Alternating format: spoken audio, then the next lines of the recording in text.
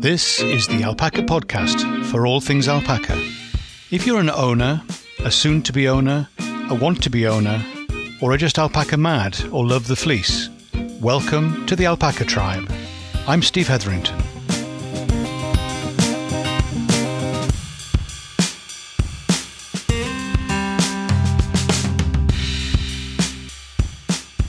Hi, Steve here, and welcome to the podcast for alpaca people.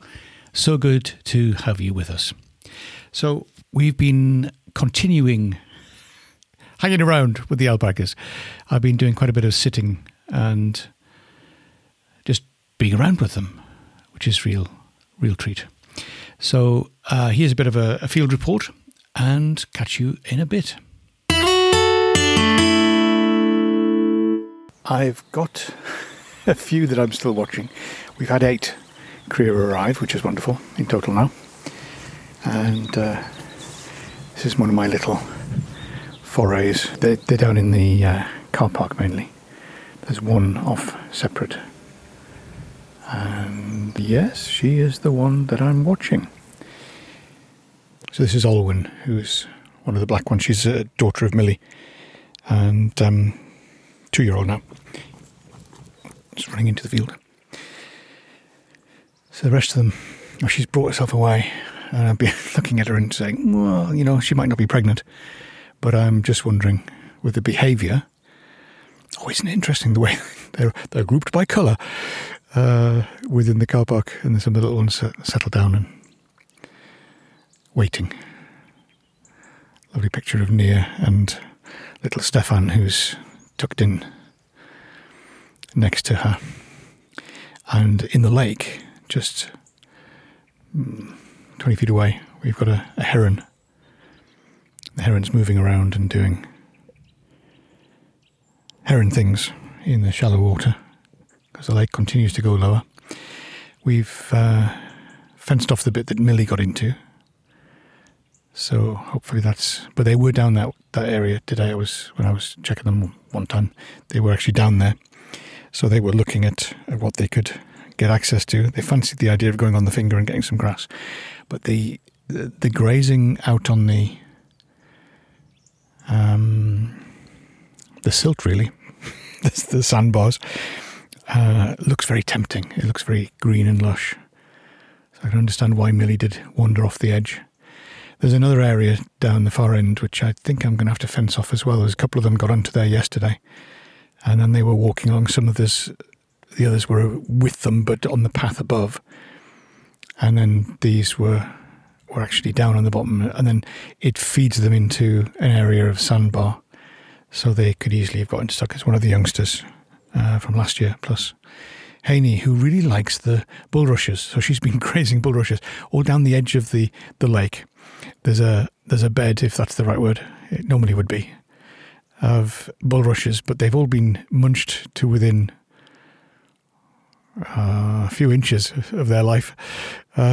So there's a bit of green still, but most of it's been grazed down. So she's really enjoyed that. And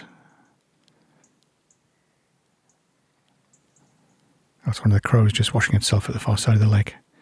It's really funny, the little Nid, who's one of the boys, young boys, and who seems to be sat right next to the best pals with the other boy, similar age, a few days between. And they were chasing the crows in the car park yesterday. So, what's that? They went after it, and they kept moving it on. Eventually it flew off and landed on a fence that they couldn't quite get to.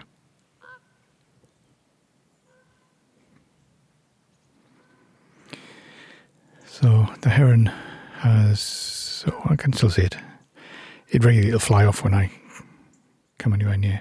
And those in the know will recognise this as a crow or raven rather than a heron.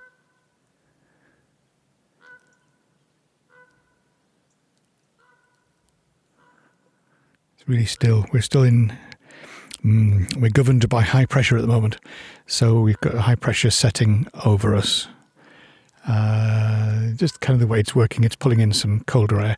So we're in cloud, pulling it down from the north, we're in cloud, and we're in much cooler comparatively temperatures. It's not too bad. A little bit of drizzle this morning, but essentially we're not going to have any rain for till Sunday or beyond. Not quite sure. So we shall see what comes of that. But they all seem pretty happy, and there don't seem to be too many flies around, which is great. So we've had a few more births. We've had, I'm not sure where we got to now. So let's run through from the beginning the names we've got. We started with Lena, and she's doing really well. She's really tall now. She's big. Little Dit, who was Ellie's baby last year, is... Do you know, I'm looking at Lena in the car park there and was thinking, oh, that looks like looks like Dit, but it's not. Goodness me. Lena's really quite tall. There's not a lot of difference between them. Oh, one of them just got over and disturbed Nia now because there's a little roll spot. Oh, that's Anne Harrod, I think. Can't see from this distance.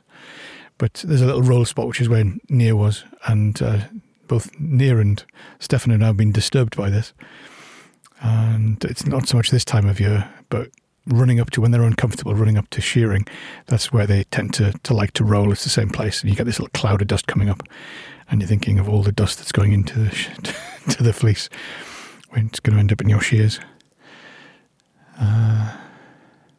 So we've got quite a lot of ducks around, probably about seven or eight. A few more come and go, but there's about 7 standard. And then we got the little grebes, and there's probably, I saw when I sat the other day, saw 4 of them.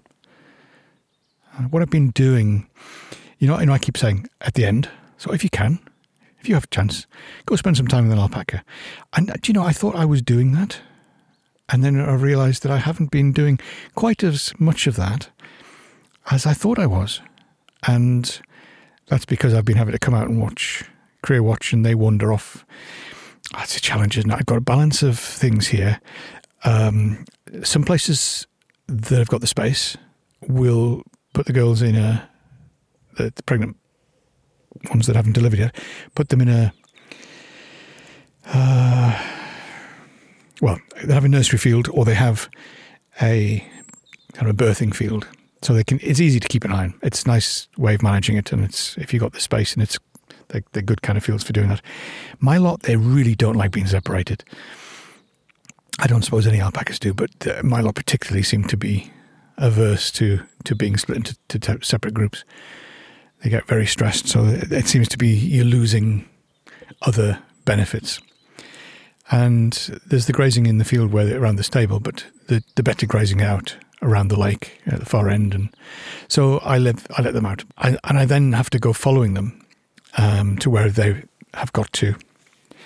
So sometimes it's up on the terraced field. Sometimes they go up into the woods here near the lake, follow the track along, and then come out at the top corner. It's quite sheltered from the wind down there. It's one of their favourite spots.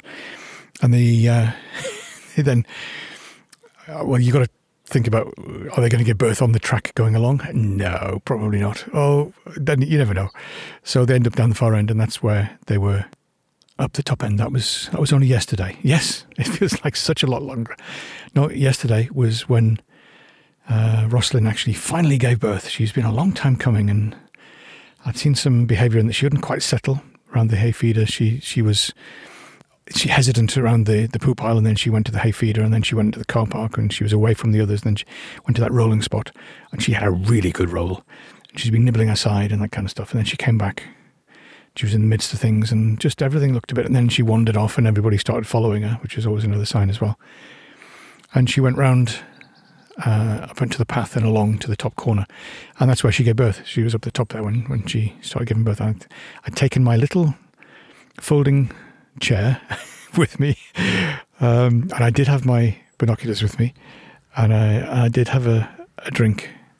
Had a water bottle. I had a cup of tea as well in a little vacuum cup rather than a flask, but had that. And so I did my sitting, and sure enough, she started and moving around, and oh yes, definitely. Oh, I can see her nose now, right? So she was on the way, and that was really good. A simple, straightforward birth. Needed a little bit of help, bit of straining, and the poor little one was starting to kind of creak and groan with the pressure, and just sort of rearranged the legs ever so slightly. She wasn't very keen on me getting involved, but she was spinning around trying to see what's this behind. Then moved into the later phase, and she sat down, and that was worries me because the legs are sticking out, but they're not fully out, and therefore you get to the situation where it's kind of if she sits down, then are the legs going to be able to go anywhere? Are they going to get pushed against, don't want to break the poor little thing's legs before it's born. So we managed to reposition the legs slightly a little bit further out, and yeah, that was everything. Happened very easily then. So she gave birth lying down, which is typical for her, and maybe not so typical for other alpacas. And then, yeah, went through the usual phases and things. So I recorded it in my little app on my phone. So what was the time of birth? What was the time of cushing? What's the time of standing? What's the time of feeding? What time does the placenta get passed? So, and that was all pretty straightforward and great. However, the rest of them kind of wandered off. They wandered down and away, and she was left there with this little thing that hadn't quite got its legs and was coping all right, but hadn't got its legs, and they went off and left her. So I left her briefly while I grabbed some lunch, and then went back and fetched her. They just started moving by then because I'd made sure that he was feeding. She was feeding, rather. So where did we get to? Tabitha. This was Tabitha's birth, letter T. And so I went back over there, and she just about found her legs by then, but was very wobbly. So I picked her up and we got down on the flat. Mum wasn't very happy at all. We got across, and then I carried her across the stones of the ford area and then around. But it's a long way from there to get up to where the other alpacas were. But Rosalind had noticed that all over there. She was watching keenly this group of alpacas at a distance, and she was stuck and couldn't get over to them. So eventually she did, which was good. So we reunited them, and there were a couple of moments when I was sure I was going to get green going through my ear. She was not happy, and you just got to balance that. I did try putting the little one down. It wasn't a success because it was a relatively narrow path, and this poor little thing had his legs very long. And Tabitha was kind of wandering and almost going off the path. It was right by the lake, so no, that's not going to work. So I scooped her again, and we carried her to I did put a coat on for a while, like about 1 minute. It wasn't that cold. She was a little bit chilled. She was a little bit damp still, but it was slightly more sheltered where I'd taken her to, so that was better, I think. So I left the coat off during the day and then put it on overnight, which is what I did. And the two littlest ones, in addition, so I threw them with coats last night. But yeah, no, they're all doing well. So we've had Lena, as I said, is the big one. She's the firstborn. And we've got Myreg, he's character. He keeps having bits of green spit on his neck. He's obviously been causing a nuisance. He's a proper little boy. And then we've got Nidian, who's a little bit smaller, but is fast and is really into everything. He's wired for mischief, that one, I think.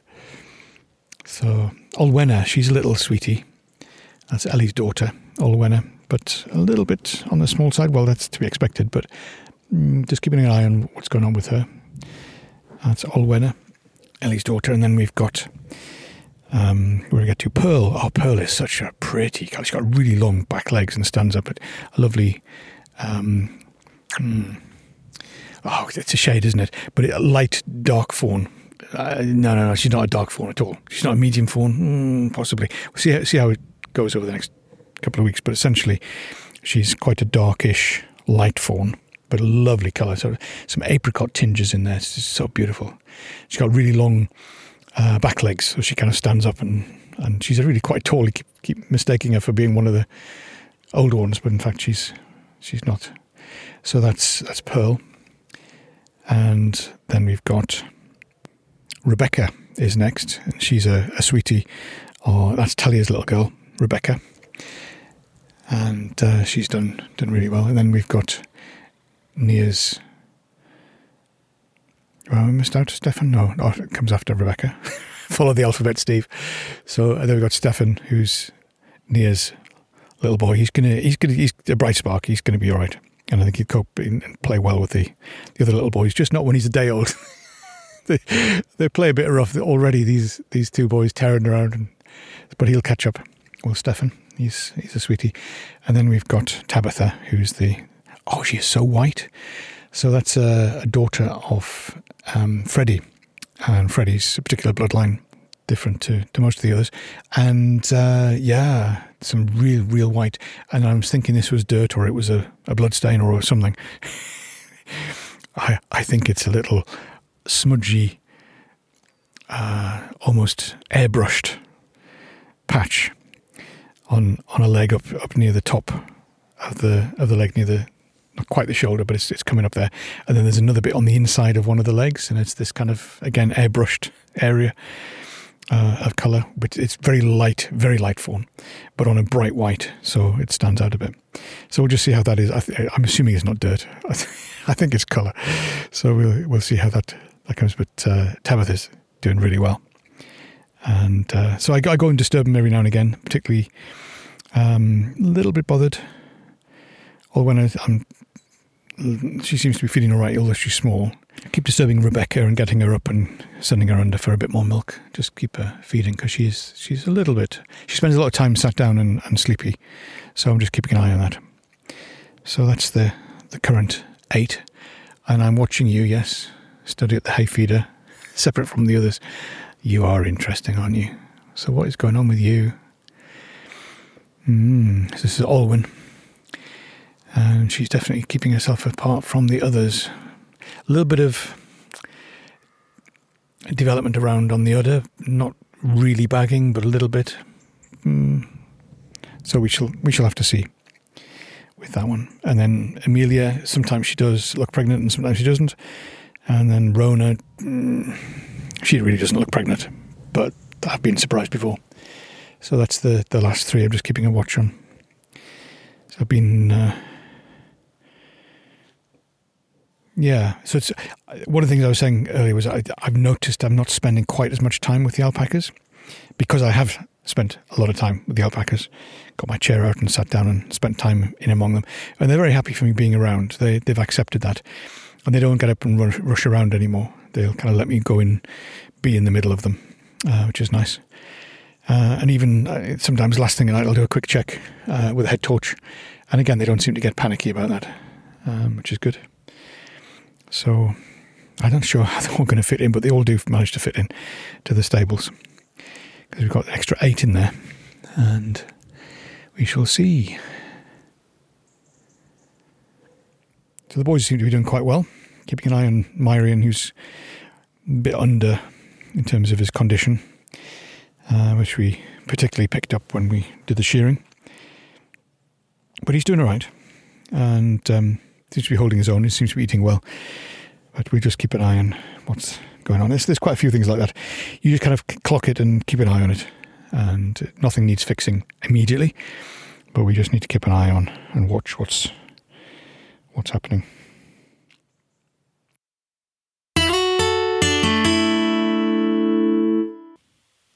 And just to wrap up at the end of this one, just want to mention about the sad ending to the story of Geronimo, the stud male who was imported from New Zealand and was found to test positive for TB here in the UK.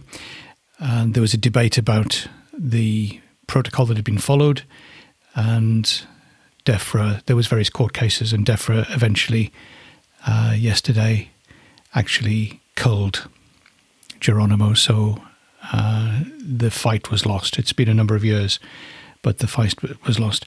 Very sad, feeling devastated for Helen, who is the owner and who I know. So what do you say? What do you do about something like this? Well, there's the regulations, and they fell back on the law. This is what the law says. It has to be done. The process is broken. The testing has some holes in it, and it just needs looking at again. It's not just alpacas, it's all the cows as well that are being tested and slaughtered for testing positive for TB. This is something that needs to be looked at and sorted out, What is there is the best we've got. Well, it's not the best at all, and does need looking at and changing. And just hope that maybe there's a step forward that we can take on the back of this. But it's a sad day, having been in a different but similar situation with alpacas that we've lost here from TB testing as well. Anyway, so hearts go out. Best wishes go to Helen and all the supporters. Anyway, if you can, do go and spend some time with an alpaca, and see you again soon. Bye for now.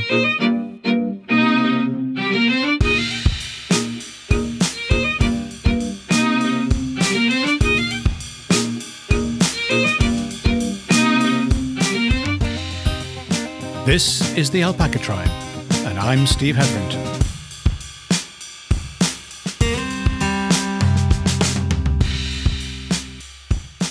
Have a great day.